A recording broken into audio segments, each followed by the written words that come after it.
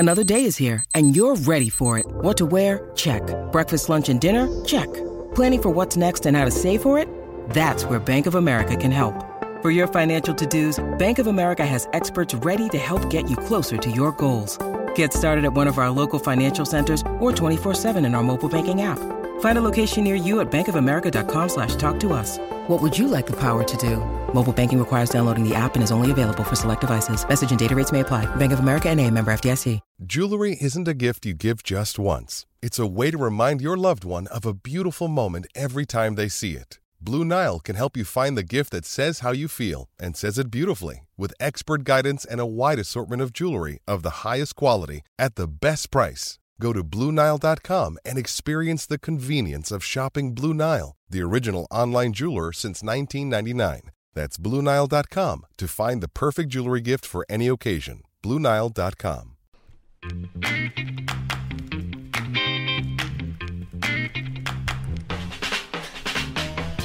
Oh, what's going on, everybody? Welcome to episode 649 of Flow Wrestling Radio Live. I'm your host, Christian Piles. The band is fully back together. Oliver Stone is here. He is back from his day-long trek to the Austin Bergstrom International Airport. Stephen Kopecky is here. Ben Funky Askren. And it's a great Wednesday. Stanford Wrestling is back. They didn't news dump us for once. They didn't do this on Thursday at 10 o'clock Central. We actually get to talk about it. And it's like the best news in wrestling in I don't even know how long. A very, very, very, very long time. Very. Ben, reactions to the news. Yeah. Oh man. I mean, obviously it's great, but it makes you think like what happened. And I read a couple articles, and I didn't really love the explanations. It didn't feel like there was much there, and so it leaves me wondering more. Obviously, which I'm sure we'll never know the answer to. Yeah, I think if you look at what Stanford has been saying and what's going on, it sounds like. I mean, they've changed their rhetoric throughout this, right? It started financially. It's after exhausting all viable alternatives, it's painfully clear we would not be able to remain financially stable to support 36 varsity sports. So, and then there was like, sustained excellence or whatever, which Stanford Wrestling certainly had. They like fit the bill. And then they said no amount of money would cover it. Then they said $200 million would cover it. And then they got caught. That was a lie, and $200 million was based on nothing. And then so they just kept moving the goalposts. But man, really, Stanford Wrestling led the effort to restore all the sports. And Yeah. dude, Shane Griffith is just a legend for this. I mean, like literally, there's so many reasons he's like just immortalized for what he did. One, the fact that he won NCAAs, given the insane restrictions around his season, is almost incomprehensible. They're practicing outside and inconsistently at different places. They only got a small amount of they had like a 14-day road trip where they did their entire season. Okay, he actually lost at Pac-12s, which made me think like, dude, all this. You were out on him. I was out. I was all the way out. I'm like, listen. These guys, it's not his fault, but he's not able to train. Like, training is a super important thing, and he's clearly not wrestling like, then boom, he balls out at NCAAs. He beats Marinelli, the 1 seed, and really was just ridiculously good. And the fact that not only just take out the fact that he won, and he won that way, and then with everything on his shoulders for this movement, and that ESPN is like on there. You're hearing the chants for Save Stanford Wrestling, and they're talking about all the ESPN's kind of putting Stanford on blast throughout that kind of coordinated effort. It really did. That was kind of really surprising, wasn't it? It was surprising but yet refreshing. Like you wonder, like you feel like Stanford would have some like pull within ESPN with their alumni network and be like, hey, we need you to just let this go and keep it moving. But man, freaking. They ran with all their talking points. They interviewed Shane. They showed him with the shirt on after when Pitt was doing the review. I mean, it was it's hard to. They posted on their social channels afterwards, like Shane's interview where he's like talking about saving the program. Yeah. So that was, I mean, that cannot be understated as a huge part in the consistent, constant pressure. And we're really excited that Ray Blake's going to come on at 9 Central, 10 Eastern to discuss about this huge, huge win. We also have to thank Big Stool Barcat. Big Stool Barcat. Big Stool Barcat, Ben. He one of my would favorite always stools. tweet out the He hashtag. saved it all by himself. Yeah. Wow. No, but there was a lot of big guys. I mean, Dan Cormier was tweeting a lot about it, right? That there were quite a few people. Man, it feels like a great win, but it also feels like what the hell just happened? Like it wasn't like there was this problem that was in the way, and then this problem was now resolved, and now we understand why it was fixed. Again, I'm kind of left with like, well, what happened? Was it just so much negative sentiment that they felt like there was no other choice but to bring him back? Yeah, they thought it'd go quietly, and then they'd just be able to do it. They didn't. I think they underestimated what Stanford Wrestling. And let's be clear and let's be honest. And this isn't a bias. Stanford Wrestling and the Save Stanford Wrestling movement elevated all these other sports. There was no other sport that had this kind of organization. So they did not expect a team to have this kind of power, momentum, and consistent pressure that Stanford Wrestling put on the university. I think, one, they thought it'd just be able to go quietly, but two, it turned into what we've seen when these programs say they're dropping and then they come back. It's a shakedown, right? That's all it was. That's what happened with Cleveland State. It was just straight up a shakedown. And I mean, I don't think that's right. I think it's actually reprehensible that's how they choose to do that. And it's such an embarrassing look for Stanford, who is like, I mean, it's not just prestigious. One of the richest. It's not just academically prestigious. It just has this pristine brand. It's athletically, it's academically, it's all excellent. It's in this like, little beautiful part of California. And then they just look so bad, so publicly bad that an institution with that kind of prestige, I think they were so filled with shame, especially when Shane won and all that moment. I think that had to have a big thing, and I think that got the attention of maybe some other alumni and influential people around the program. I have to assume that there was just the pressure, and they're like, all right, we'll bring it back. So it's fantastic. So did it say in those releases, and I didn't see that they were going to take all the money that Stanford Wrestling raised, or are they going to fund everything now? Or, I mean, it didn't really lay that out either. Maybe Ray Blake will be able to clear that up for us. Yeah, I think he'll be able to. I'm sure that money that they raised is going to be utilized and taken. So I don't know the exact extent there, and Coach Blake can probably clarify. But it really raises additional interesting questions, right? Because now there's like, okay, the program's back, and I feel like it's back for good, and it's going to be safe. So now, okay, what's the next steps? Because their head coach is now the head coach at American. They have all these guys in the portal. You've got, Coach Blake, Coach Tirapelli, and Coach McCoy are still there. What happens with all those guys? What happens with Shane Griffith and Real Woods and Jaden Abbas? That's what I'm curious to learn about. Because, they're still... They still got kind of a good team. I mean, there's been... Heck yeah. Shane's committed other places, but there's a whole bunch of them who have not committed anywhere. Jaden Abbas. He hasn't committed. Oh, he hasn't? No. Why? Did you think? Where do you think he was going? I don't know. I thought we were talking about Michigan. No, I think I was a school on the short list, but definitely did not commit there. Oh, are you sure? Because I think you told me that last week, Christian. No, sir. Are we talking about Gene Abbas? We literally said yesterday we thought he was going to go. No. I said Shane Griffith. Oh. Yeah, I don't think that was ever said. He's not committed. Oh, okay. All right. I thought you guys made me feel that way last week. Anyways, so yeah, I mean, they could have a really good squad next year then if all of these people decide to stick around. Well, what really sucks too is they have no recruiting class. Yeah, they haven't recruited because why would you recruit? Yeah, and what recruit would go there, I guess, too, right? Yeah. So there, I mean, I dare say, I mean, for this incoming class, no one's going to come in, I can't imagine. Unless you maybe you go into the portal. Portal power. You go into the portal, get some of these kids that are looking for a place. But yeah, I know that mean, definitely happened with one of our guys, Aiden Vandenbush. He was we wrestled with Max's, at Max's location. He was 2-time state champ and really high ACT GPA, and was going to Stanford, and then was kind of like waiting, and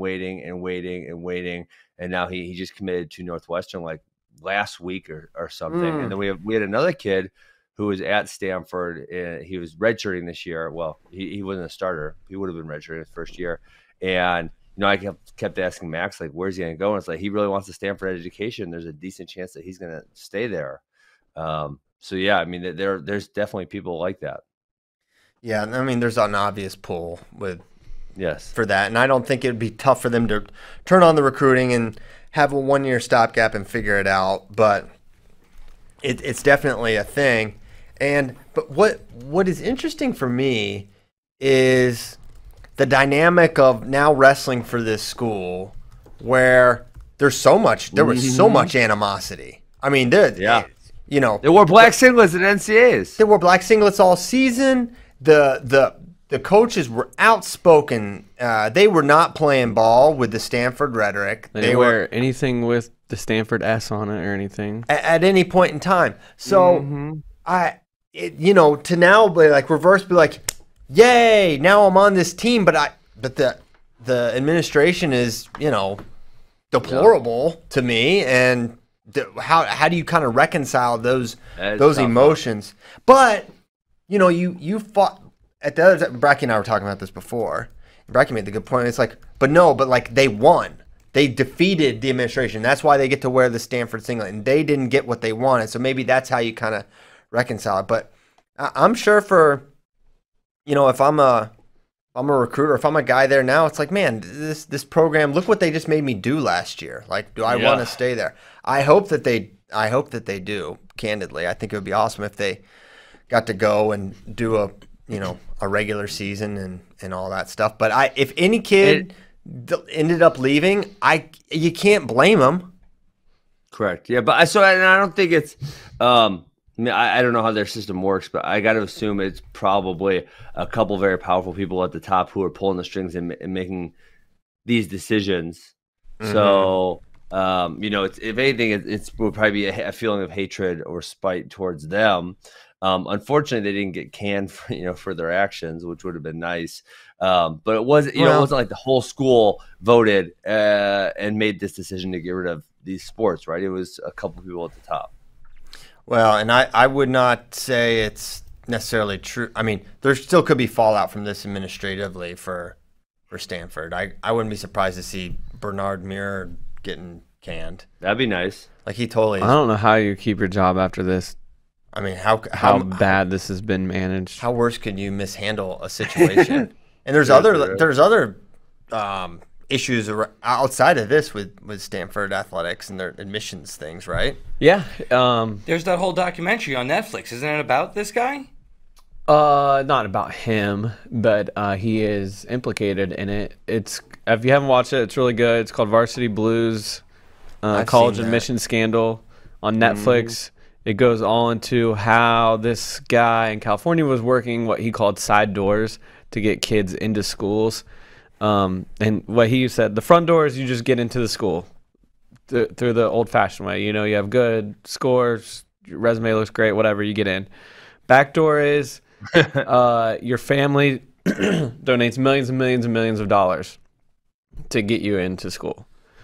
Side door is he works with somebody that he has a connection with at the school. You still pay a pretty penny, hundreds of thousands of dollars, but essentially they make it seem like you are on a sports team and going to be a walk-on that sports team, and you fake, like, there are people faking photos of them playing water polo and things like that.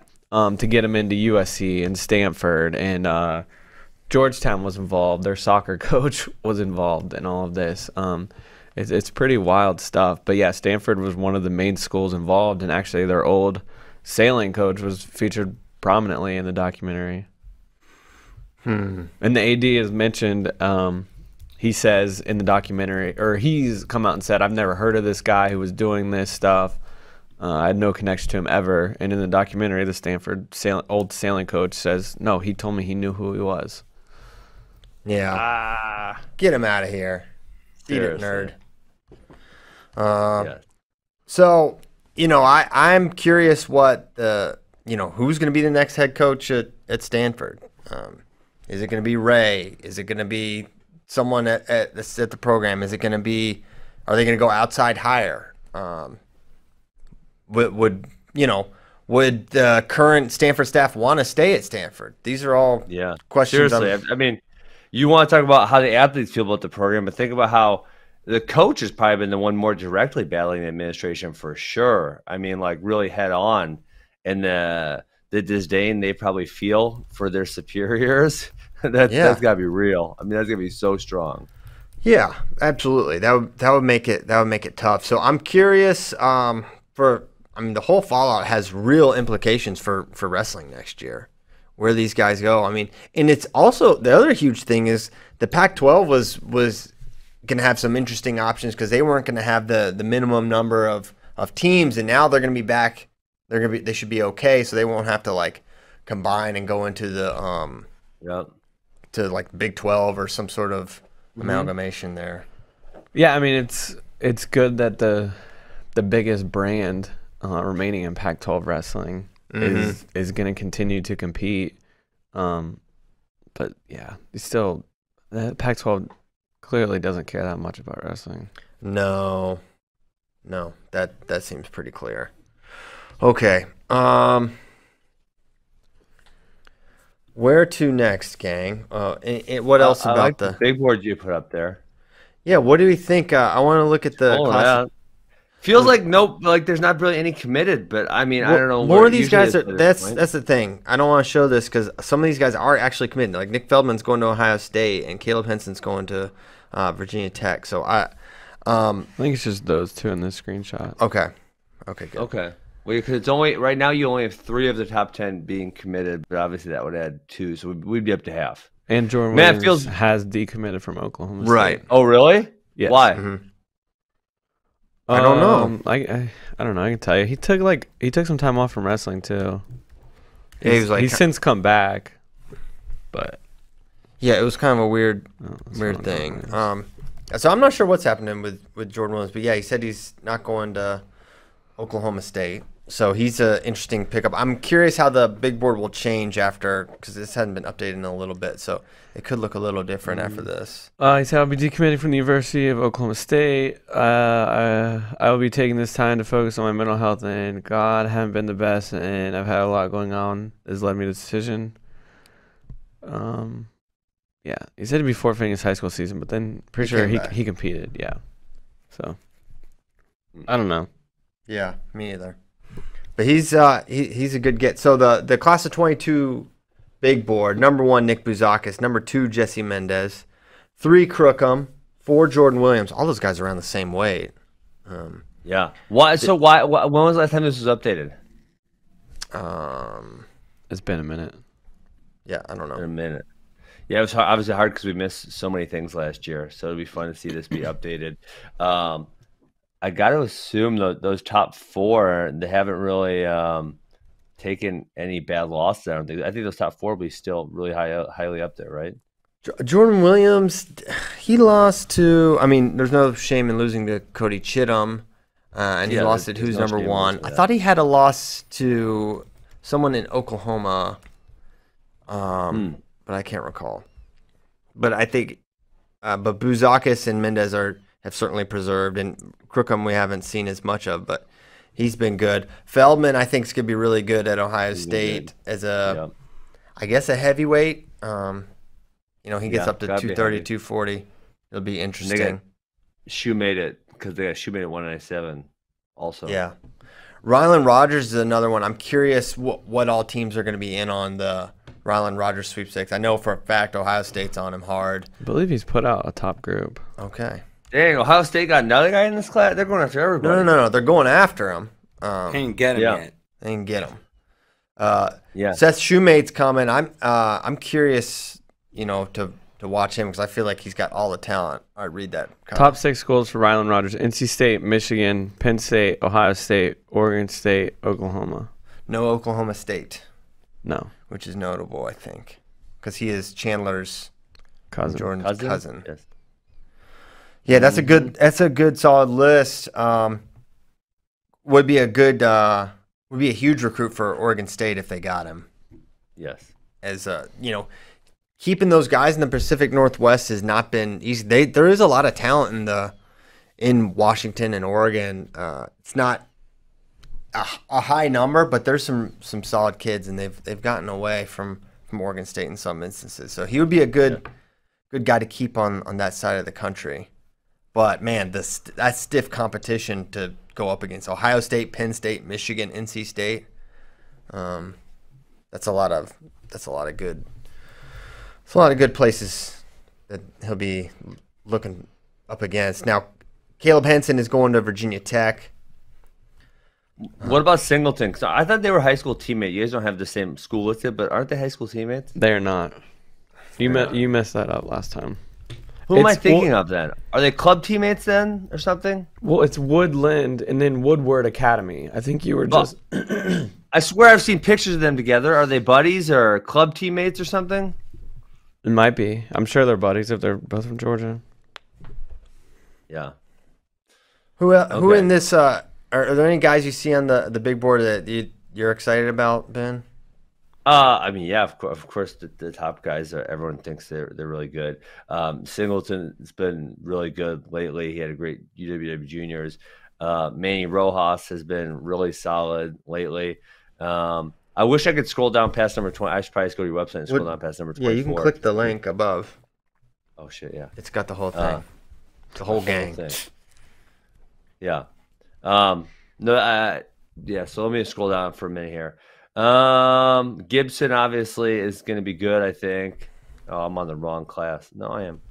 You're right. Yeah. Who else on here? Clayton Whiting, baby. He had a decent UWW juniors. That's one of my guys that I coach. Okay. I shouldn't be biased. Mitch Messenbrink. Mitchell Messenbrink, yeah. I didn't know he was a big boarder. Yeah, they both had they were both around a 12 or around a 16, somewhere in there at UWW juniors. Nice. So, yeah. Is this one of your better classes for kids? I'd have to look through. I think we had three big boarders in this class. I think our freshman and sophomore classes are really good comparatively. Oh, one that's going to jump up immensely now as I scroll all the way through the list. Hunter Garvin at number 99. He's going to move up.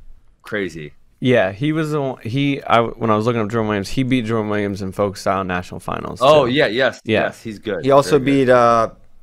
He beat like three good people. Yeah, Alec Martin. Yep. Yeah, he's going to have a big jump.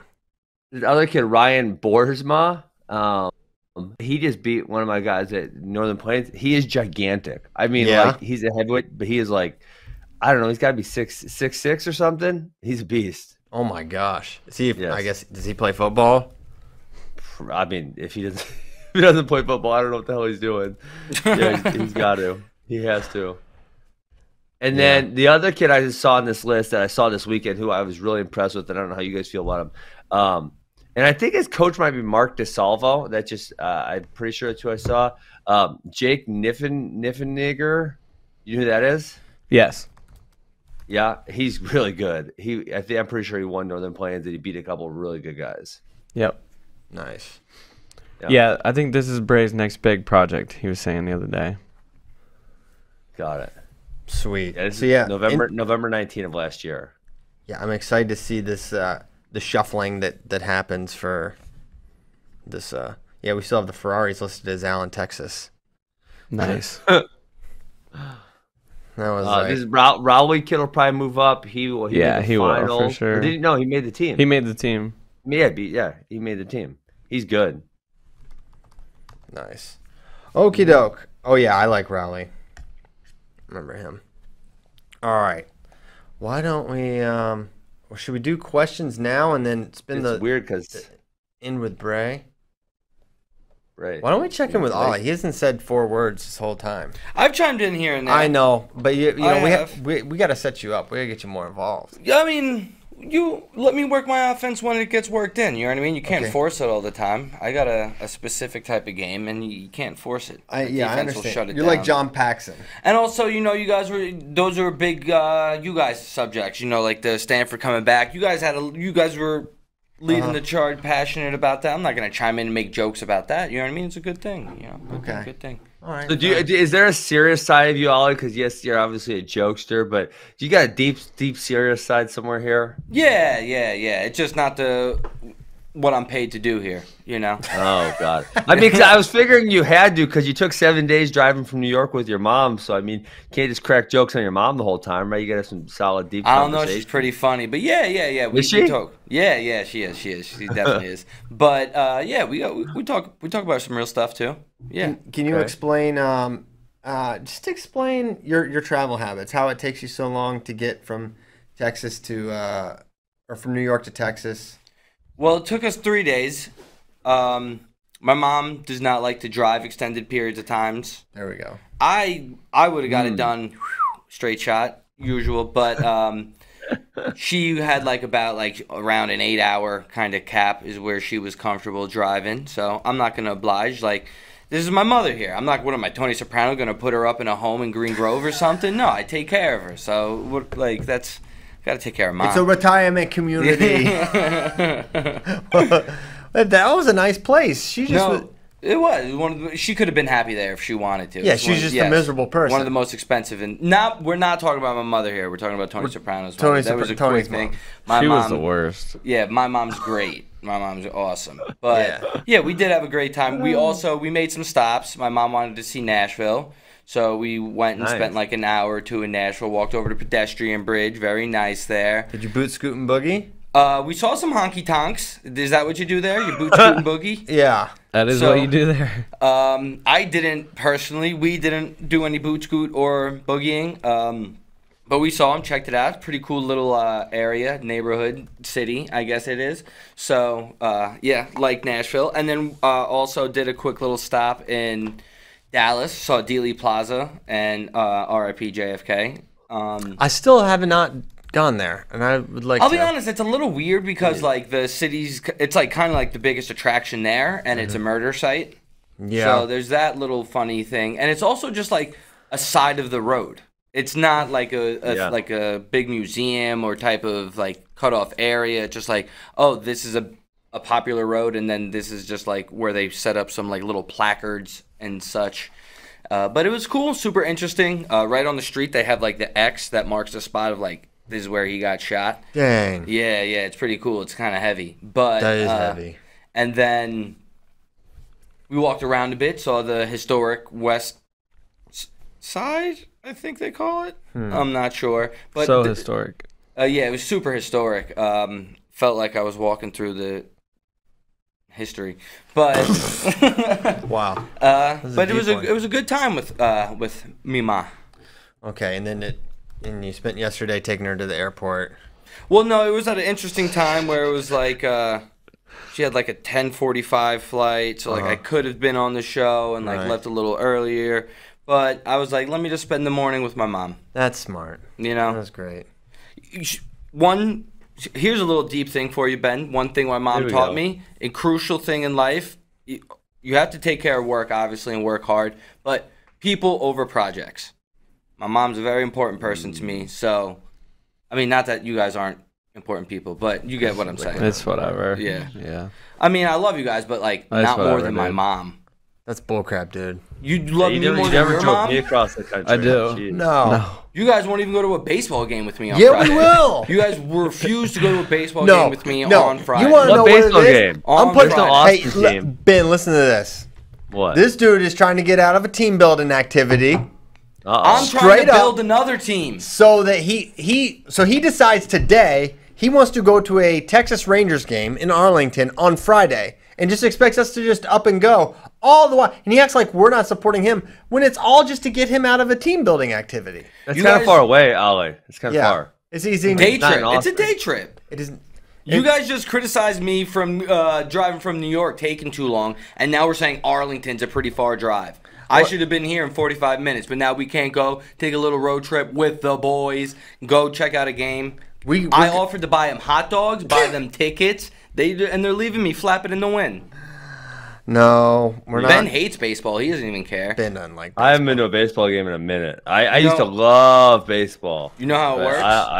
I used to love baseball. I had all the baseball cards. I knew all the stats and stuff. Who was your favorite player? Well, I was a Brewers guy, so I watched Robin Yount get his 2000s hit. Paul Molitor was really good at the Brewers at that time. We struggled through a lot of years. We had a really good year in '92, so I would have been 8 years old. And then they didn't really have another good year for like 06, 07. It was a while. Like they sucked for a very long time. Remember we had Prince Fielder. He was Cecil Fielder's he was kid. fun. He was You had real Braun. fat, hit a lot of home runs. Yeah. Braun he was on the fun. team forever. Yeah. But that was kind of like Braun was like, I feel like when I kind of stopped watching, I feel like he might have started in the mid to late 2000s. Braun's a cheater, though, right? Yeah, big cheater. Big cheater. They all are in baseball. Give me a break. Now it's okay. Yeah. Whoa. I'm not saying it's okay. I'm saying they were all cheating. I feel like Even the cheaters Mark should McGwire. get in the freaking Hall of Fame. Even Mark McGwire? What do you mean even Like Mark McGwire, He Barry was like Bonds, the all prime those guys should be suspect. in the Hall of Fame. I think we should allow it in baseball. I want juiced up Yabos going everywhere. It's like they Yabo. set it up so they they wanted him to cheat. MLB wanted him to cheat. That's why they had no rules about They it. could have tested them a lot harder. Yeah, Yeah, it was like kind of like Pride. they turned a Correct. they turned a Why they wanted them to cheat. right. In the contracts, I heard it used to say like we won't test.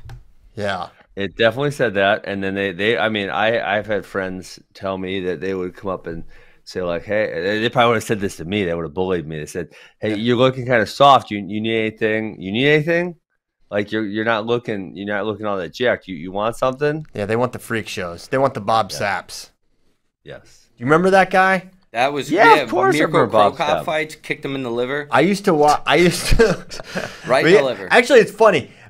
Ray Blake's brother Ryan worked at Flow for a little bit, and we were buddies. And I never heard of Bob Sapp, and we would spend like a half hour just watching Bob Sapp fighting videos because he's so hilarious. He's just this giant person who basically had no fighting skills whatsoever. None. And he was He's a football player. Yeah, it was so funny though. We were just crack up watching Bob. But do you Sapp. remember that one time? I mean, if we're going to this conversation, Yeah, I we're guess in there. We don't talk about. He freaking powerbombed Minotauro. Do you remember this? No. Oh my God! Are you kidding? Can we pull up a YouTube video? Why not? Can I send it to Tyler? Are we gonna get I'll find it. demonetized? I mean, what on the $4 that this is gonna make on YouTube? I'm Yeah. saying okay. Hold on. I'll send this link to Tyler right. I'll put it in the doc. But yeah, he. Oh man, I got to timestamp it and whatnot. Yeah, he freaking Nogueira is obviously one of the best of all time. He freaking power bombs him. It was so ridiculous, and obviously he ends up getting submitted. Well, I mean, the power bomb has been done before, especially in Pride. You see Rampage knock the hell out of somebody with a big power bomb. Oh God, it's so awful. Okay, it's at like 30 seconds. Like he almost killed this guy. I'm gonna put it in the chat so we can all watch it together. Nice. All right, Okay, I we'll put it in the chat. watch some Bob Sapp footage. This is great. Oh, outstanding. And then Bob Sapp, I think he was in maybe the first 1FC event. Oh my maybe? gosh. Look Yeah. at this guy. He's so enormous. Okay, watch this. This is so my- terrible. This is oh, so no. terrible. This is not good. Is this? Do you think this is like this was? This is rigged? real. Oh my gosh. That's like he tombstone, like pile drives him. Yes, watch this. Watch this. You said power bomb. Power bomb. He would land on his back. I know. This is That's a tombstone. Oh, that's so Yeah. awful. Look how his That's so neck bad. turns. Like, oh God. that's Like like the he literally Undertaker. almost paralyzed him. Oh, my Oh, gosh. Jesus! Right? And then he almost wins? got paralyzed. He Yes, probably he was. lost. He's pretty terrible. Oh, I'm fighter. sorry. Yeah, he No, no, lost. He Oh, owed Yeah, didn't it. lose. yeah. No, I meant like, and then Nogueira wins Correct. Yeah. after getting slammed like All right. that. Here's a question. Here's a question everyone wants to know. Could you have beaten Bob Sapp in a fight?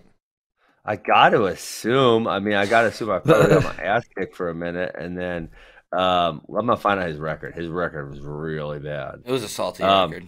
His record is 11-20-0, so he has 11 wins.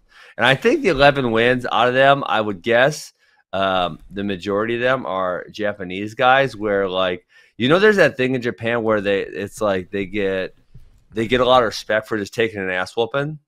Yeah. So they throw the smaller Japanese guy in against Bob Sapp, and they got their ass whooped, and then it's there's a lot of pride and respect that goes along with that. Okay, since you bring that up, the guy you had your last one fight against is gonna do a grappling match against Gordon Ryan. That's a terrible idea. He's actually been Shinya Aoki's been on fire. He's won 4 or 5 in a row. Well, he's about to I don't know why extinguished.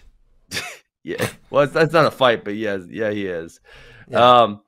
Yeah. So I'm looking back at Bob Sapp. How the hell we're talking about Bob Sapp's record? Most of his early fights were against Japanese guys, and he actually had a good record. But then he lost 1, 2, 3, 4, 5, 6, 7, 8, 9, 10, 11, 12, 13. He lost 14 in a row. What? I love how they just keep giving him fights too, and then they kept, I think it was really good guys. They kept giving him up because they were just watch this smaller guy who's good just beat the hell out of this giant. I feel like we could get him to wrestle Gable Steveson. I think he's just down to get paid a little bit of money. If you paid him, he wrestled Gable. I'm in. Yeah, let's go. Gable versus Bob Sapp. That's awesome. It's not the most preposterous matchup. I could sell that. Yeah, we could sell it. You know what we could do to make it even? We could make it just push out. The only way you can score is push outs. Can't even get takedowns. You're not even allowed to get takedowns? No, just push outs. So you want them to sumo wrestle? So sumo, but even in sumo, you can take a guy down. Did you guys see that video circulating on Instagram? It's a much smaller sumo guy going against much larger sumo guys, but he gets in and gets little quick heavyweight snatch singles, and then boom, throws him out of bounds, and he's whooping everybody's butt with wrestling. It's awesome. Don't you feel like Gable could just be a sumo champion very easily? Yeah, probably. I don't know. Gable could. He could be. What if he just became the most legendary sumo wrestler of all time? He does WWE. That should be his next move. He's goes WWE and then he just sumos. He becomes the great Yokozuna. Is it more lucrative than WWE? I don't know. I have no idea. I'll tell you what, it's popular. more prestigious in Japan. Yeah. Lots of prestige in it. Yeah, some historic honor in Okay. I don't think he's gonna do that. I don't think he's probably gonna. That's probably not a smart idea. It's you can't look swaggy in the sumo diaper. Don't challenge me. Don't challenge me, man. I might pull up in a sumo diaper, killing it. Gucci print. All right, let's go to a couple questions, and then we'll have Ray on, and then we will maybe finish with questions or not, and just the show will be over. But here's the first question. What does Ben think about Wade Chalice's claim as the father of funk wrestling? I don't know. So obviously this video does not exist really from the era. But he did make up a handful of things. I mean, notoriously the Splayed banana splits, I believe that was him. I don't know exactly what else he made up. And again, there's not really any film of that happening. So, but yeah, I mean, he was definitely an innovator, kind of ahead of the curve there. And for whatever reason, he never really made it as a coach. And I think that probably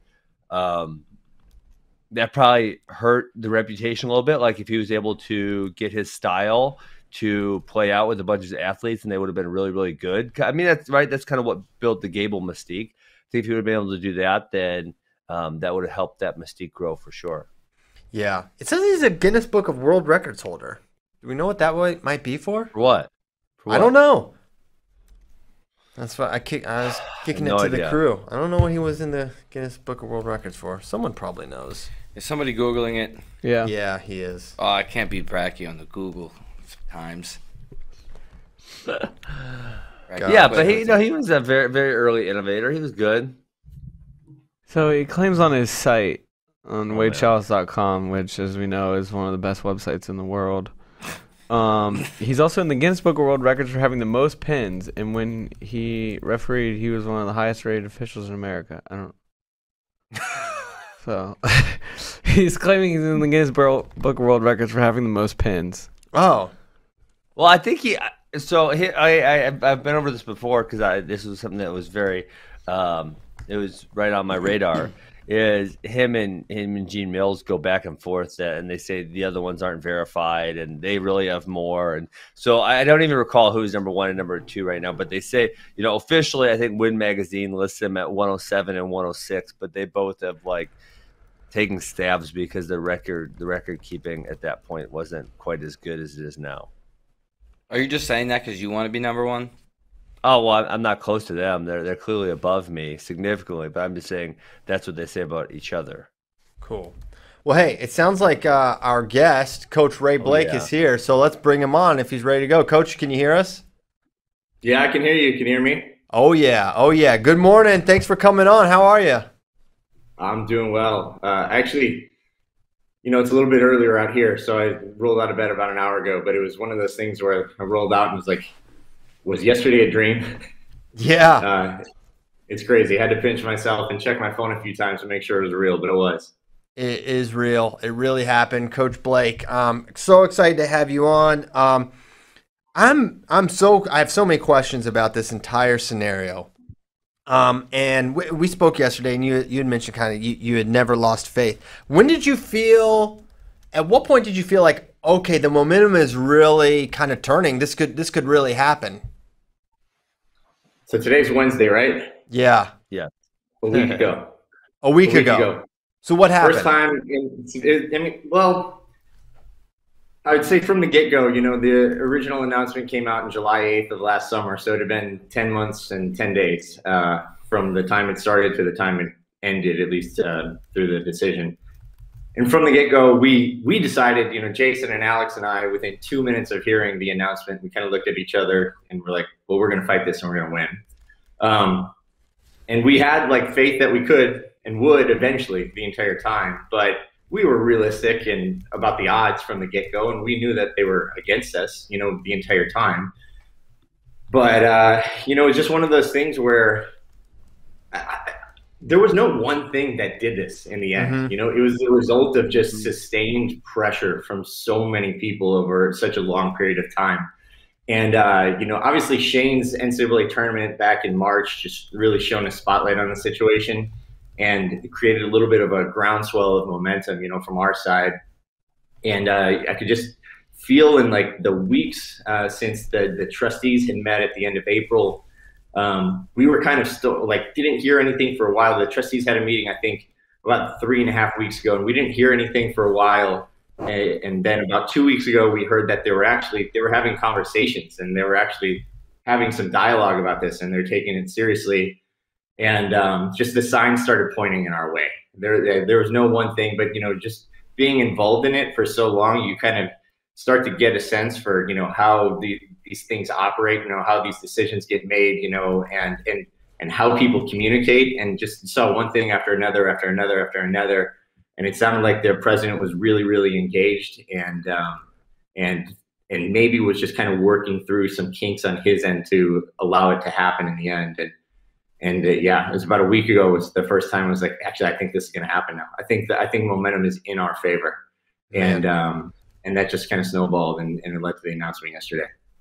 So take us through kind of the different steps you guys took from July 8th to basically this point that you think help, save Stanford and Stanford wrestling and the other programs. What were the main tentpole things that you guys did that you think had big impact? Oh man, there were thousands of things that happened that led to this. Probably hundreds of things that were essential, But I think one of the best things we did right away was we got organized. When the announcement came down, we were committed, but we were naive. We had no idea what it took, what it would take to get this overturned. But one thing we did know was that we didn't have the capacity to do it ourselves. So luckily we were able to, reach out to a bunch of people in our community, the Stanford wrestling community and the wrestling community in general, and we got organized with, Keep Stanford Wrestling Advisory Board, and we kind of split up that advisory board into different committees to kind of tackle different issues. And the best thing we did was we anointed the 3 co-chairs to the Keep Stanford Wrestling Board, alumni, Robert Hata, Patricia Miranda, and Sean Harmon. And they took the reins and really kind of ran with this. And this wasn't an accident. We had Zoom meetings twice a week for 10 months, on top of all the other meetings and conversations we were having along the way. But I think everything was necessary. We took the decision and the announcement on its face, to begin with. We did about a month's worth of intel, and then, we said, well, if it's finances and competitive excellence, which is what it's leading back to, we're gonna fundraise a bunch of money. We're gonna collect a bunch of pledges. We're gonna show the university that we can endow our program. We can come up with solutions to Title IX compliance, through women's wrestling and everything, to really answer their questions and solve their problem. Well, after we did that the right way, it was clear that wasn't really leading anywhere. So then we had to have conversations with people. We had to go meet with our athletic director, and when it didn't seem like it was we were going to get very far with him, we had to meet with other people, trustees, the provost, eventually the president. All those things were necessary. And then obviously the one thing we were really struggling with was, people weren't really paying attention as much to our situation for the first, 8 months or so, because we were in the middle of a pandemic and there were more important things going on, right. And we understood that. And when Shane, won NCAAs on ESPN in a black singlet, and, our co-chairs were feeding the ESPN announcers talking points between the rounds, and they did a fantastic job of kind of getting our message out. It just created a lot of momentum and on our side. And it also inspired 10 other teams at Stanford, the other cut programs, and actually the 25 that were kept as well. And in the spring quarter here, which was right after NCAAs, that was the first time students were allowed back on campus here at Stanford this year.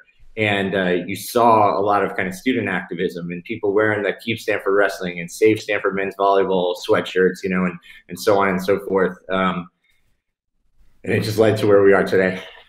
Yeah. How tough was it with the changing sort of, like in a wrestling match, like you can watch a match, you can kind of figure out why you lost and what you need to do to get better. But with this, it's the goalposts kept moving with them. So how do you know how to attack? How do you know which to approach? Because if you knew, hey, it's about money, all right, cool, we'll just raise a bunch of money. Or it's about this, okay, we'll do that.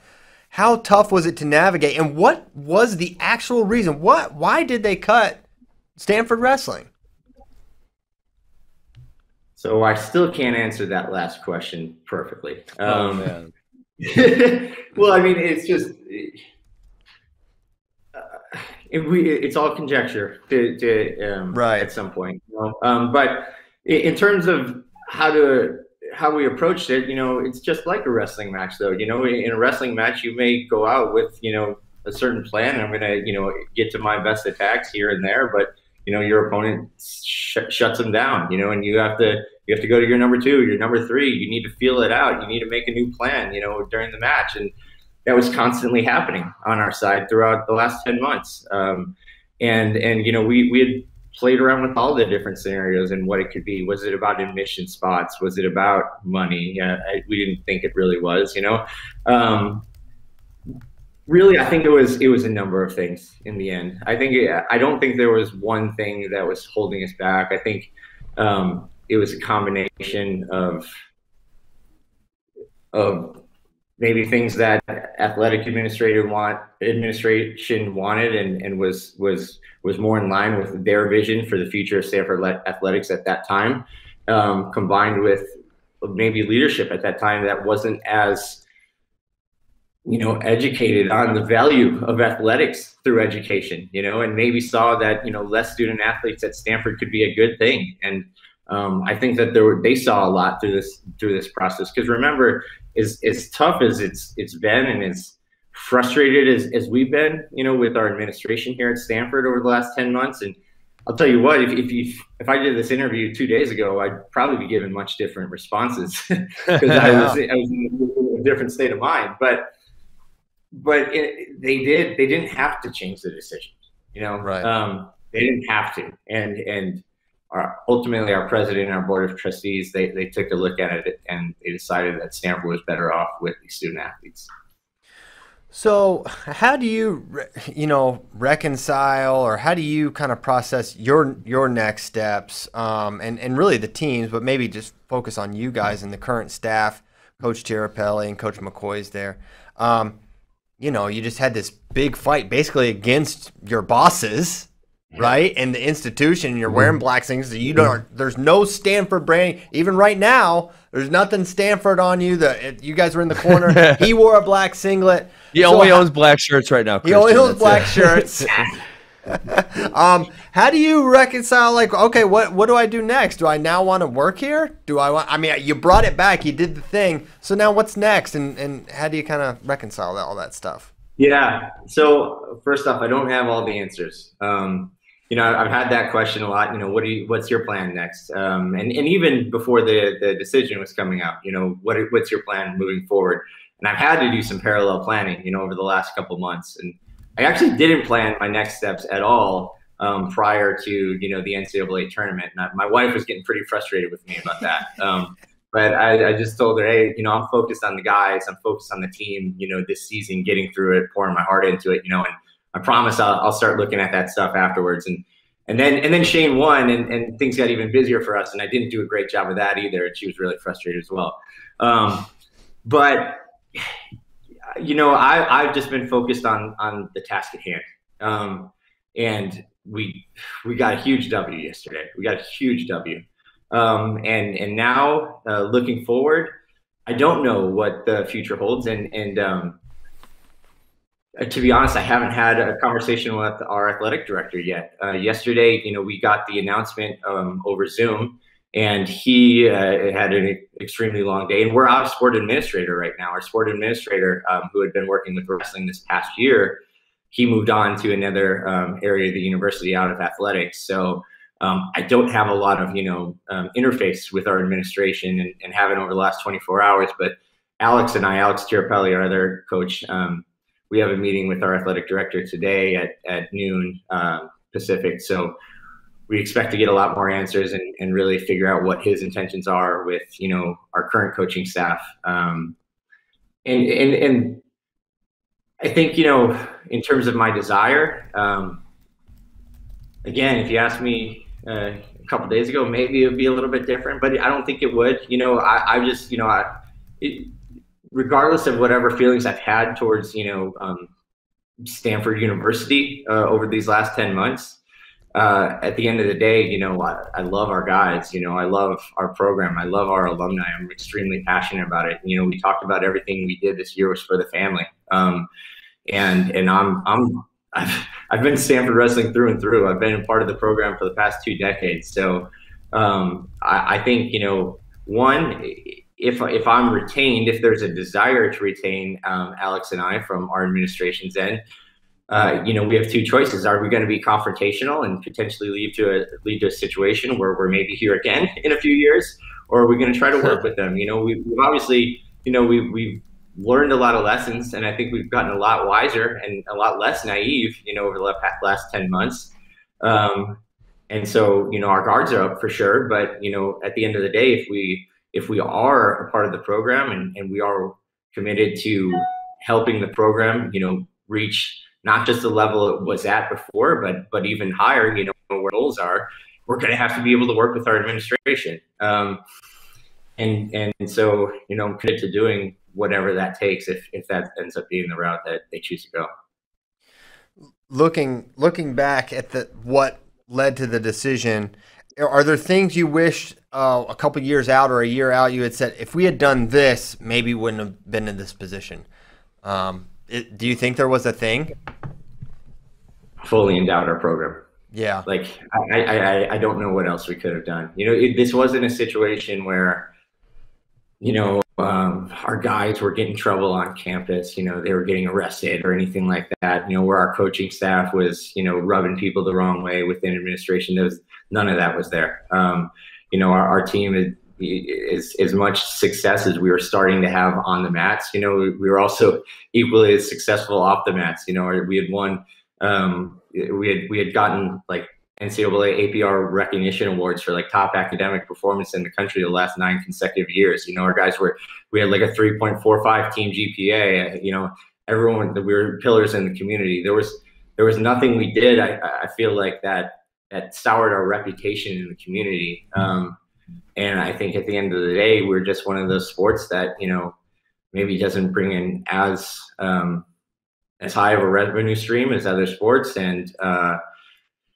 And we weren't fully endowed, and it did cost some money to keep us. And maybe we were seen as a little bit of you know, we were seen as expendable. And I think, you know, moving forward, you know, when the decision came out yesterday, we can get into that if you want, but like the university, they did accept like the 36 Sport Strong fundraising proposal, which is each sport to set up its own separate escrow account to create an endowment.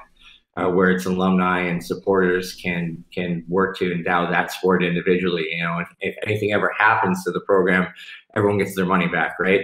But the university is going to set that up, and that's going to be more the fundraising model for Stanford Athletics moving forward. But we're not on like a time window where, you know, we have to endow our program within 3 to 5 years or anything like that. The university has said we're going to support all these programs, all 36, into perpetuity. But we're going to be encouraging them to endow. And, you know, we collected $12.5 million in pledges, you know, in 3 months back last fall. And we're going to get that. You know, we're going to work to make sure that our program's absolutely bulletproof moving forward. That's well, hey, so I guess I want to ask something off that, and maybe I missed something, but one of the things that was most puzzling to me is they said, you know, we're cutting these 11 sports. And it was like when wrestling had clearly raised enough money to save their own program, it was like, no, you need enough money to save all of the programs. And so, you know, when we're talking about your program, it was always so weird that they were all tied together. Was there ever a reasoning why all 11 were so tied together and why they couldn't have said, nah, you guys did a great job. You raised enough money. You know, we're going to bring wrestling back, but not maybe this other one. Was there reasoning ever given for that? Or good reason? Yeah, there was reasoning given. We didn't feel it was super strong. They had essentially put it back on, you know, well, if you are able to endow wrestling and perhaps another women's sport or women's wrestling, and the response we got on women's wrestling at the get-go was just, you know, that sounds great, but the optics of adding a women's sport in the face of just dropping, you know, 11 and 6 women's sports, that doesn't look good. And so that's not something that we're going to have an appetite for right now. But they essentially said that, you know, in getting to their decision and which sports to initially cut, there was, you know, this puzzle of things that they had to piece together. And it would have been a lot of work to try to undo that puzzle and just bring back 1 or 2 or 3 sports and create a new puzzle.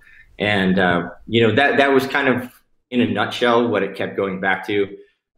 We didn't feel that was super strong. Our athletic director, he did tell us, you know, if you were able to raise enough to endow your sport and endow a women's sport, you know, that would at least be enough to have a conversation with the board of trustees.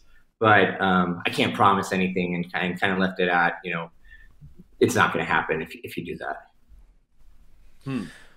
So looking at the team now, you know, we touched a little bit on you, and it's you know, kind of sounds like it's up in the air, and you'll learn a lot with your meeting with the AD today. But what is the team thinking? What are the guys? I mean, you've got, you know, basically the whole team's in the portal. A lot of them are really, really good and there's a lot of teams that would love to have them on their team. What do you think happens with Shane, with Real, with Jaden, etc.? Yeah, it's a great question. So one, it's not as bad as maybe some people from the outside who haven't been paying as close attention to the situation might think. We do have a lot of guys in the portal. I off the top of my head, I don't know how many. Maybe it's half. But a lot of those guys had already gotten to points where they had either, lined up what they wanted to do next and were kind of just waiting on the announcement to see kind of which way it swung, or we're just starting the process. We had some young guys that back in the fall said, I'm not transferring. We're going to win this, so I don't want to go in the portal. And then as things like kind of unfolded, especially after the NCAA tournament, they were like, well, I still want to wrestle, and so I'm going to explore it. And they hadn't got that far in. Where we are with it, we do it. The team's attitude. Guys are excited. Guys are so happy. Yesterday when the announcement came out, we jumped on a team Zoom right there, and everyone was hooting and hollering. And practice yesterday was the most. We had the most energy. We played a 20-minute handball game, and there were probably there were many near injuries in that because the guys were so pumped up. And you got to remember, the guys worked for this for so long. I told you that the coaches decided within 2 minutes that we were going to fight this and we were going to win. But right after that, we got on a call with the team, and they all bought in like right away. Guys did get in the portal because we had to be smart. We had to line up our next options. We knew the odds, right? And we told the guys from the get-go, like, listen, we're going to do right by you. You have to trust in us. Like, we want the best for you. What saved us was that we got the extra year. They said we had the extra season, right?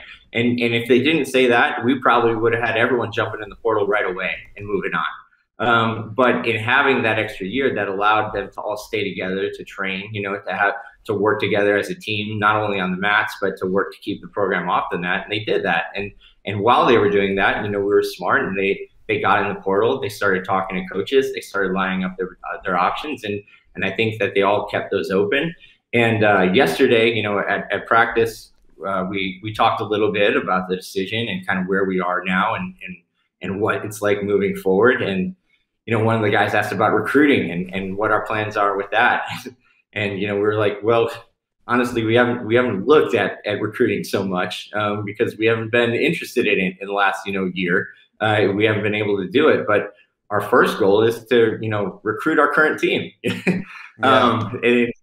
an awkward situation to be in, but what we told our guys at the beginning still holds true today. And, and I told Shane and I've told Real and a lot of these guys that, listen, if we start getting answers from the administration and I don't feel that Stanford is the best place for you, I'm going to be honest, and I'm going to tell you, and I'm going to tell you what I think is your best option. Like, my allegiance is to you, and Stanford wrestling will it'll continue, it'll endure, and whatever hits we take in the short term, we'll recover from those, and in the end of the day, it's just a giant W for wrestling. What we would love to do for our program is minimize, whatever, recovery period we need from, the hits that we've taken this year, which are, the loss of a coach. Jason Bradley's moved on, and also an entire lost recruiting class. So we're going to be a little bit thin on depth, moving forward. But whatever hits we take, we'll be okay. We're going to be all right. Our guys we're going to advise them in the way that's best for each of them. And if it ends up being at Stanford, great. And I'll tell you what, every single one of them has expressed a desire to stay at Stanford. But now they do have other options, and we got to take a look at, what does our training situation look like for each of you? What does your academic plan look like? Because Shane and Real and those guys, they had accelerated their degree progress to where, they're ready to graduate next quarter, at the end of the summer, at the end of the fall. And so now they've each got 3 years of eligibility still remaining. We got to figure out what it would look like for them to be able to stretch out their undergrad a little bit, and then also, get into a master's program and stretch that out and be able to, have that work out for 3 years of eligibility, and also financially and all that stuff. But, if anything, as this past year has taught me, it's that we can figure it out. We'll do whatever it takes. And if Stanford is the place that's best for them, and I know there's a desire from them to be here, then they'll be here. But we'll get those answers, I think, in the coming weeks. Yeah. Speaking of figuring it out, give us like the pie chart breakdown of basically your season. Start from January on. How much time were you spent being the wrestling coach? How much time were you spent being the guy, one of the people trying to save the program? Like, how did that work? Oh, man, I'm tired. I'll tell you that. Yeah. Really tired. There were things that the program status added to our plates. But there were some things that got taken off our plates. Like I mentioned, I haven't recruited since July. Getting back into that's going to be a little bit different. If they continue to keep me here.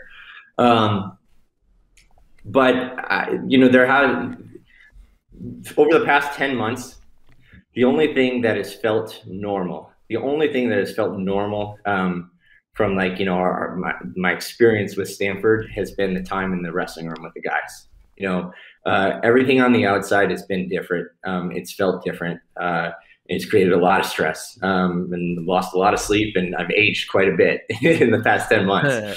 But when we've been in the room with the guys, 2 hours a day or whatever, that's felt totally normal, and we've been able to focus on that. And unfortunately, we were able to have a successful NCAA tournament, and I think the program status from the get-go, we kind of made it a goal as coaches not to let that affect the team in terms of the training in the room, and the focus on competition. And I think we did that as best as we could, and honestly, since this spring has started, almost every day after practice, we've talked about, keep Stanford wrestling and status and updates and all that stuff, but from November, when we got back on campus through March, we almost never talked about it, with the guys in the room.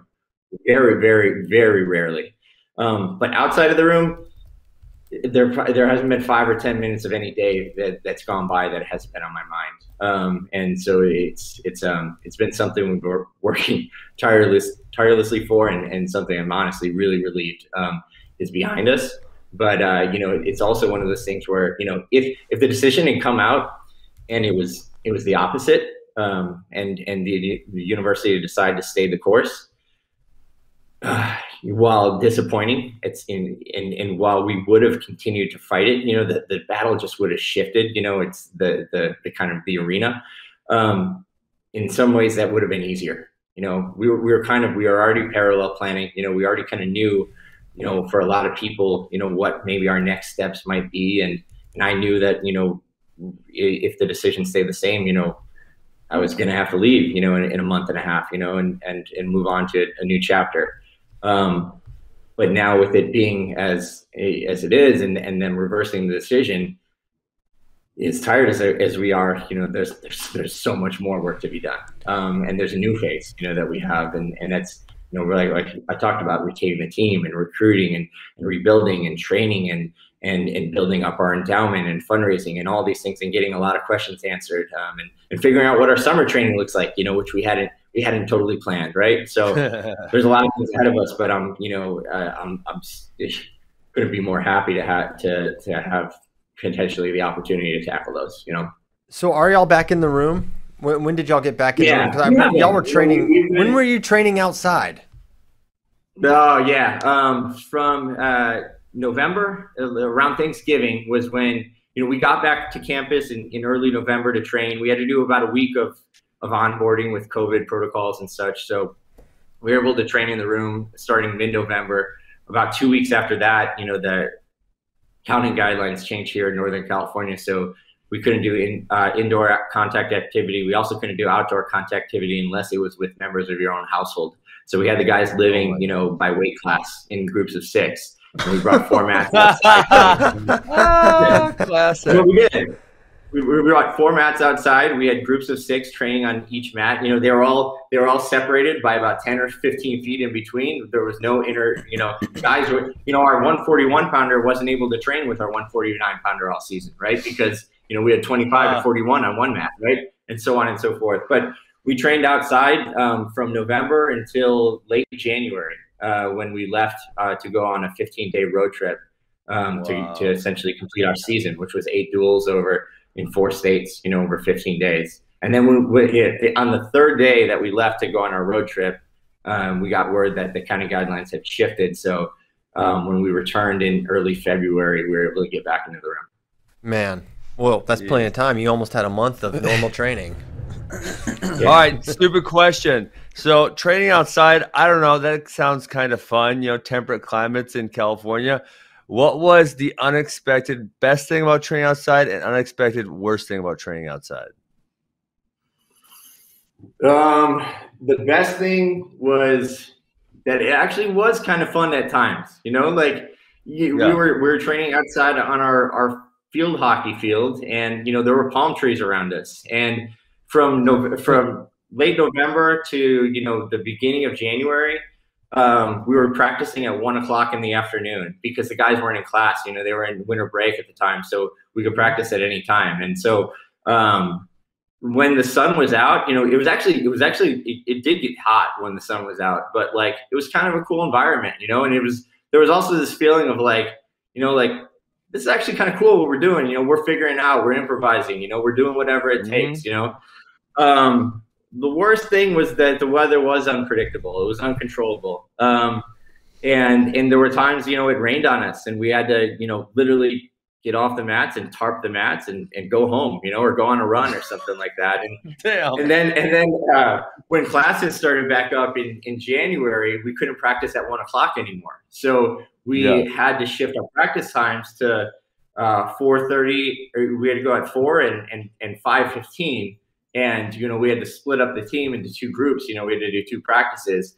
And we also had to change to a different spot that there was a covered area by our football field that, would protect us from the rain. But since we were practicing, from 4 to essentially 6:30 with the two groups, it was dark. It was in the middle of winter. So we're practicing in the dark, and we had lights, but it was cold. And we would bring in 4 space heaters.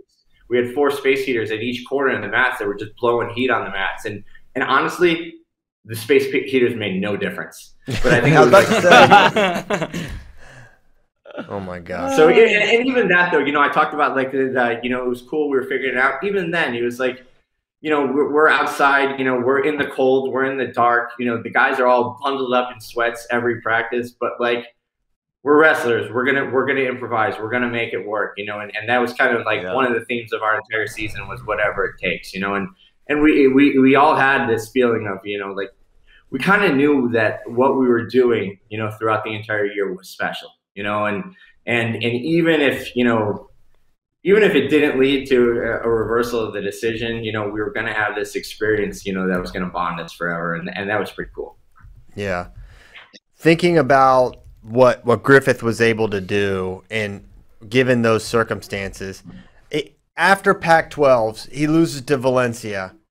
How tough is it for you guys to be like, he can still do it. He can still win it. Because here was my thing. It's clearly the training situation was not ideal. I mean, we saw Real Wood's performance at Pac-12s. We're like, this is not the same guy. They just haven't been able to do the full wrestling training thing. For him to be able to turn it around and just look amazing all NCAAs long and without a shadow of a doubt prove he was the best guy at 165. How, be honest, surprising was that for you? Or maybe not at all? It wasn't surprising, to be honest. One of my friends texted me about a week before the NCAA tournament because, guys do those NCAA pools and fantasy teams and all that stuff. Oh, yeah. And he said, can Shane win an NCAAs? And I responded, of course. And then I followed up with, if he wants to. Because if you know Shane, but let me get into this first before I say this. Fantastic competitors at 165. This is no disrespect to anyone else. But we just being around Shane for so long, for 3 years, he's just one of those guys that you just have confidence in. And he's one of those guys that it's weird. He can turn it on and he can turn it off. If you see him practice in the wrestling room, you would never think oh, this guy is the guy you want on your team. He's one of those guys that kind of, he rolls around. He lets guys get in on positions. He feels them out. He goes to his back a bunch. He figures things out. He kind of operates at 70% all the time, unless he needs to win. And then when it's time to win, he goes to 100% and he wins. going into NCAAs, it was just one of those things where, you never, I can't say that I would have said, oh, Shane's going to win the national tournament. There are just too many things that have to go your way for that to happen. But, going into any one individual match, I would have been really confident in Shane, and I would have bet on him and that's admittedly my own bias coming in. I'm one of his coaches and I see him every day in the room, and he's one of those guys that's so easy to believe in. But what he did, wow, it was amazing. It was amazing. And it is one of those things that, you couldn't have bet, you couldn't have known the odds were in favor of it happening going in, but I'm not surprised just because I believe in Shane and I know him and he's just a winner. I'll tell you what, the most competitive he gets outside of wrestling matches at the end of matches when, he's in a tough situation or he needs to go get a major or whatever, you see him turn it and shift it to another gear. The most competitive you'll ever see him besides that is pre-practice handball. He's Shane. And when you see Shane go into Shane Griffith mode, if you see him in handball, you know that he's capable of anything. My gosh. Sounds scary. I don't want to play against him. Well, man, it's we'll get an one mixtape sometime of his highlights. Okay, yeah. Put a tape together. I want to see it. Well, man, it's been cool talking. We were talking about Bob Sapp before this, and your brother Ryan put me on to Bob Sapp. You guys ever watch some Bob Sapp for real together? Yeah, I said that before. No. Ray, your brother Ryan, he turned me on to Bob Sapp, and we watched it. He's like the worst MMA fighter ever, but he's just this gigantic person who just goes out and gets destroyed. So ask Ryan about Bob Sapp, because that was some good times. Awesome. Well, Ryan, by the way, yeah. Well, Ryan was really instrumental in the Keep Stanford Wrestling stuff. He did. I don't know if you we had a lot of videos and stuff that came out throughout the year. He did all of that. He did the Real Woods documentary. He's done all of our stuff. He's been. I got to thank him while I'm on the air right now. Nice. Well, yeah, Ryan is the man. We were good buddies when he worked here, and now he's killing it. He's married, got a kid, whole deal. He's all grown up on us, Ray. He's not my little brother anymore. He's just my brother. Yeah, that's awesome. Well, man, we'll keep us posted. Good luck with the meeting today. Obviously, wherever you wind up, whether it's Stanford or otherwise, that team will get a good one with you. So we know you'll be just fine. And congrats, and enjoy the moment and the win. Will do, and just one more just thank you to the entire wrestling community, and in Flow Wrestling, you guys did a great job of getting our messaging out at times, and this effort and this result, it truly was a community effort, and there's no way that we would be where we are today without the support of the entire wrestling community. We banded together with the alumni and student athletes of the other 10 sports here at Stanford, but the wrestling community really hounded. They kept the pressure on throughout. If you see any, Go Stanford post on any social media outlet, it's filled with Keep Stanford Wrestling hashtags, and there's no doubt that made an impact in the decision. Heck yeah. Well, that's great to hear. We're happy to have a very small part of it. And thanks to you and your guys for making it happen. The whole wrestling community is pumped and excited. It is a win for wrestling, as you said. So, Coach Blake, thanks so much. Thanks for getting up early, and best of luck. Awesome. Thanks, guys. Have a good day. Thanks. You too. Thank you. Oh, man, I forgot to ask him. I wanted to. They've got a decent heavyweight coach there from Long Island, but I thought they could get a true Long Island hand fighting machine if they had Kerry McCoy and Alia Stone.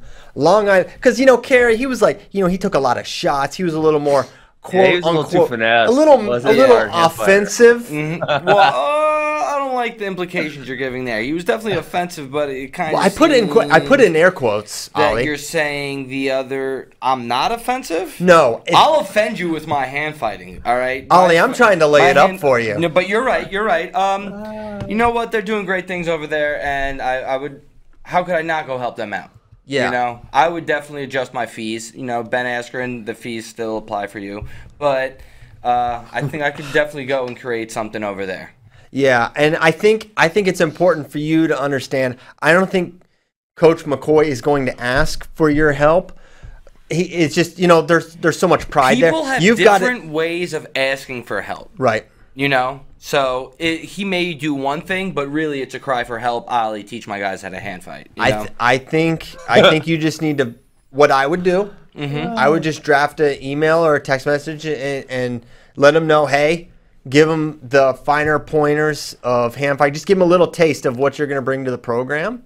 And you got his number? I can get his number. I'll give him a call. Give him a call. I'll give him a call. FaceTime. First time meeting somebody, call him on FaceTime. It's the only way you can get a real first impression. You get him going right there. And have you ever actually done that? No, I'm not a sicko. I don't even like when people call me without knowing me.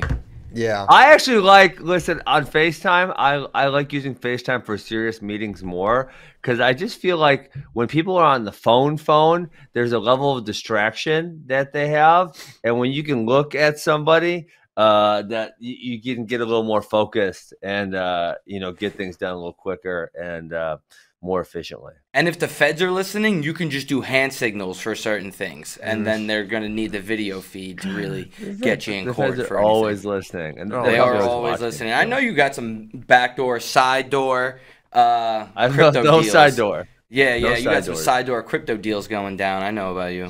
Yeah. I'm not a side door type of guy. Okay.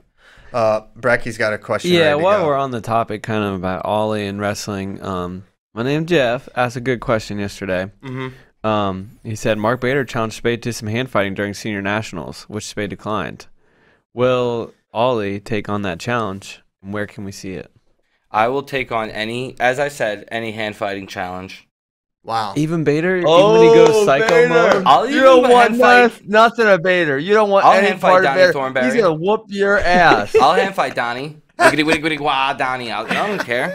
Why is he calling Bader Donnie? What's this? I don't get. Well, you probably never It's seen the from- cartoon. It's from a cartoon. It's from the Wild Thornberrys. Yeah, if we get a clip of Donnie Thornberry going wiggity wiggity wiggity wah, it's exactly how Bader calls the most exciting matches. Oh my gosh. I'm just gonna send this picture Yeah. to Tyler. Yeah, we Tyler gotta pop definitely this up. watched the Wild Thornberry. Oh, yeah. Tyler knows what I'm talking about. Yeah. Any 90s, early 1000s type of kid who was excited to get home, eat some pizza bagels, and watch some cartoons knows about the Thornberrys. You are truly a heavyweight legend, Ollie, for that reference. Pizza bagel? Yeah, that's There he Bader. is. There's Bader. There's Bader. Donnie Thornberry. Yeah, that's him. That's him. Licking his feet. I've seen Bader do that too. Bader, yeah. When I shared a room with him in Pittsburgh. I walked into the room. I when can't you wait didn't know till I was coming. he brings the heat on you. Yeah. What do you Bader's mean? gonna I'm bring ready heat for on the you. heat. I'm ready for the heat. People bring the heat all the time. Can't Okay, so defend we me. got this game. We got this game we play, Ollie, and so this is gonna be the Who's official we? game that you and Bader are playing. At AWA. Okay. all of them. I think. Awa. So it's called the Lava Game, and it's more just focused on hand fighting, but you also need to keep position. So there's only two ways to score points. Okay, you pick one of their legs up. Like this would be like a snatch, or you make something besides the bottom of their shoe touch the mat. So you snap them down, their hand, their head, their elbow, their knee, whatever, right? And you go. So I think you and Bader, 10-minute Lava Game, and we go live on Flow. What do you think? I'm down. All right, let's I'm do in. it. No way I lose. Wow. There's no way I lose. I think Bader might be the favorite. Yeah. There's no way I lose. What am I gonna say? He's gonna beat me here on public? No way. I might lose, but there's no way I lose. What if you lose? I mean, you might lose some of your camp opportunities. Right? Yeah. Ben was going to bring you in for a couple weeks. I don't live life ducking because of opportunities I may lose. You know what I'm saying? Okay. I don't think like that. Wow. I think when you guys see me hand fight and pummel this man to the mat with strong collar ties, that there's not going to be a team in the country that doesn't want to bring me in. So that's how Okay. I feel. All right, that's great. Ben I'm might so not be able excited to to watch. afford you with When can we Bitcoin broadcast crashing. this? Yeah, that's a good question. Could Ben even afford you now with Bitcoin plummeting through the It depends basement? on how bad he beats up Mark Bader, because if he beats him up, then his rates go up. So hey, maybe on tomorrow's show, last 10 minutes. What do you guys say? Oh my gosh. All right. Where are we setting it up? Bader's out of town. Bader is out of town. you Oh, lucky how Ollie. convenient for him and the town. And the town. It is most convenient for the town. I think. Someone asked if we're gonna have coverage of USA Wrestling Camp. Perfect segue. That's where Bader is. Bader and Andy Hamilton are headed to Atlanta, potentially as we speak. I think Bader's flight may be a little bit later. I think he might be there. I think he's there because he was tweeting about destroying hotel Yes, rooms. I was just going to say the same thing. He said, I don't know if it's impressive or embarrassing how I can make a hotel room look like a tornado's run through it. You know Like who I've seen freaking that. could tornado a hotel room and literally, I mean, record. It's like we just checked in. Nomad. Yeah. Nomad. I thought you were going to say Bracky, and I was going to say I'm kind of No, surprised. I Bracky's thought pretty you'd be neat. a grown up about Holmes it. Holmes is definitely the neatest person I've traveled with. I unpack. I use the drawers. He might even. I do too. I unpack. And Katie always gets on me for. You use using the drawers? Listen, What? Yeah. Because here's what happens. Okay, hold on. No, I gotta ask a question. Is this on every stay at a hotel, or is this like maybe if you're there for like a week, okay, use the drawers. But what if you're there for like 48 hours or 28, More than 24 hours? one day, more than one. If I'm just there for the night, I don't do it. More than one day, I do it. Here's the reason why. People are like, just go out of your suitcase. It'd be easier that way. Okay, when I do that, now everything gets messed up in the suitcase when I go looking for my clothes. And then it's like, well, I have to fold all of this and put it back now anyway. But if I take it out neatly and put it in the drawers, I can pick exactly what I want, no problem. My outfits get fresh, you know me. And then when it's done, it goes in. It's still already folded. I just put it right back in the way it is. Yeah. A lot easier than doing the pick in. You're looking through each thing of clothes. This thing gets unfolded, gets ruined, boom. No, much easier. Put it in and then put it back. Ollie, you're a genius. And that's exactly why I do it. I knew you were going to say that. I knew you were going to say that. I had the feeling, so I wanted to make sure I said it first. And that's often why I do it. So sorry for cutting anybody off, but No. I wanted that You have a mic connection. for a reason, sir. It's right here. Folding clothes is for losers. Two. Well, no. Yeah. You fold your clothes. What are you talking about? No, I don't. You think I fold my clothes? You just cram them in a bag? Yeah. Like a savage? I just like put them in half and throw them in there. Yeah. put them in half. That's folding. I'm going to. No, like no. No, Ollie, like. Yeah, I fold. you do more than just fold them. Like No, put I 'em in half. specifically fold. I know techniques Yeah, to fold. you're right. Yeah. I'm just saying, Yeah. but that is a type of fold. Yeah. Folding in half is a fold. No, you got to grow up, Brecky, at some time. No, I don't, and I Yeah. won't. I will You never will. fold my clothes. Fold ever. your clothes. No. Do you make your bed? No. No, you come kidding on. me? Making your bed's a waste of time. That is a total waste of time. I What's can't wrong believe with you guys? you make your bed. Not all. I put my blanket You don't make over your it. bed. You I don't throw make the your blanket bed. over. You Stop don't lying. make your bed. I once a week make it. No, Do I you do. wash your sheets? What? How often do you wash your sheets? I don't know. Olivia does it. Yeah. Oh, you guys are all Maybe married. I got and stuff. confession. I went about a year in college without washing my sheets. Oh, While you were I wrestling? absolutely did I that was in cleaning college the too. bed. Yeah, well, I no, was no, cleaning college the doesn't bed. count. College doesn't count. I think I went a year without cleaning the Foreman grill I used in college. It's like cast iron. It's like cast iron pans. You don't wash them; it washes away the flavor. Oh Oh man. Yeah. So I do the drawer usage just so that I can. It's neater. Just It's for easier. It just really for the is repack easier. situation. Yes, Because I'm an it's easier. overpacker. I pack way more stuff than I'll ever wear. On purpose, though. On purpose. You need options. I need options. I always pack in the scenario that I want to do like a workout every day and plus And one extra. And I never work yeah. out. And You I gotta know if you're gonna work out or not. That's for And sure. then there's the possibility of going swimming. Always. If you're in a hotel, Yep. you might go swimming. You that's could- a good point. You know, who knows? Well, if you the- know, Ollie, I want to make you more efficient. Your dirty workout clothes can double as your swim shorts because the chlorine kills the germs. Boom. I'm not mad at that, but that's disgusting. Like, the logic makes sense. The logic makes sense, but also Makes perfect sense. It makes sense, but like I don't want to. I would not want to be stinky from the time getting there to there. It's a small time. You could do it right after the workout. Right while after. You're still sweaty. There you go. That's Boom. disgusting. Yeah. Oh, I Double don't up, like baby. this. Yeah. Is that what you do at your pool? Do you have a pool, Ben, in Wisconsin? I do not have a pool. No. Hot tub? We don't get to use it very much. I have a hot tub. Yes. Can I come? No. Yo, I'm super. Oh my offended. gosh! What is this? What? What's wrong? Oh, I thought we were He said boys. no. If you kill a gopher, you can come. They're groundhogs. Whatever, the same damn thing. Well, they're the same thing. They'd be called the same thing. You got beef with groundhogs? Well, Yeah. so a groundhog and a woodchuck are the same thing. Why does a gopher differ? Maybe it's a different animal. But what about it is different? Gophers. I don't know. But why do you want me to kill them?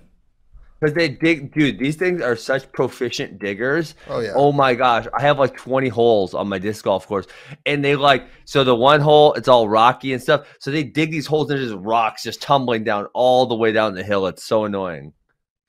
Well, don't you have do you have a firearm? I got someone coming. I got someone coming to take care of it. Okay. Bill Murray? Oh, you got a guy? He might be a good wrestler too. We'll see. Oh. Well, who's killing your freaking groundhogs? You got to get the guy from Wait Caddyshack. till we do it.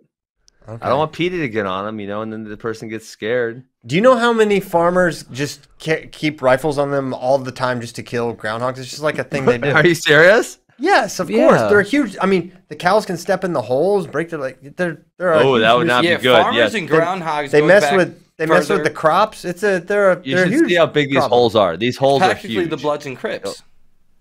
Yeah, farmers and groundhogs are Bloods and Crips.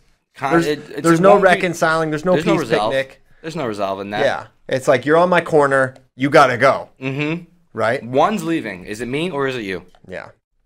Okay. Some more. It's interesting that you're having such an issue with groundhogs. Best of Hey, luck. you know what I have to do It's today? interesting We're he actually won't let me in the overtime. hot tub.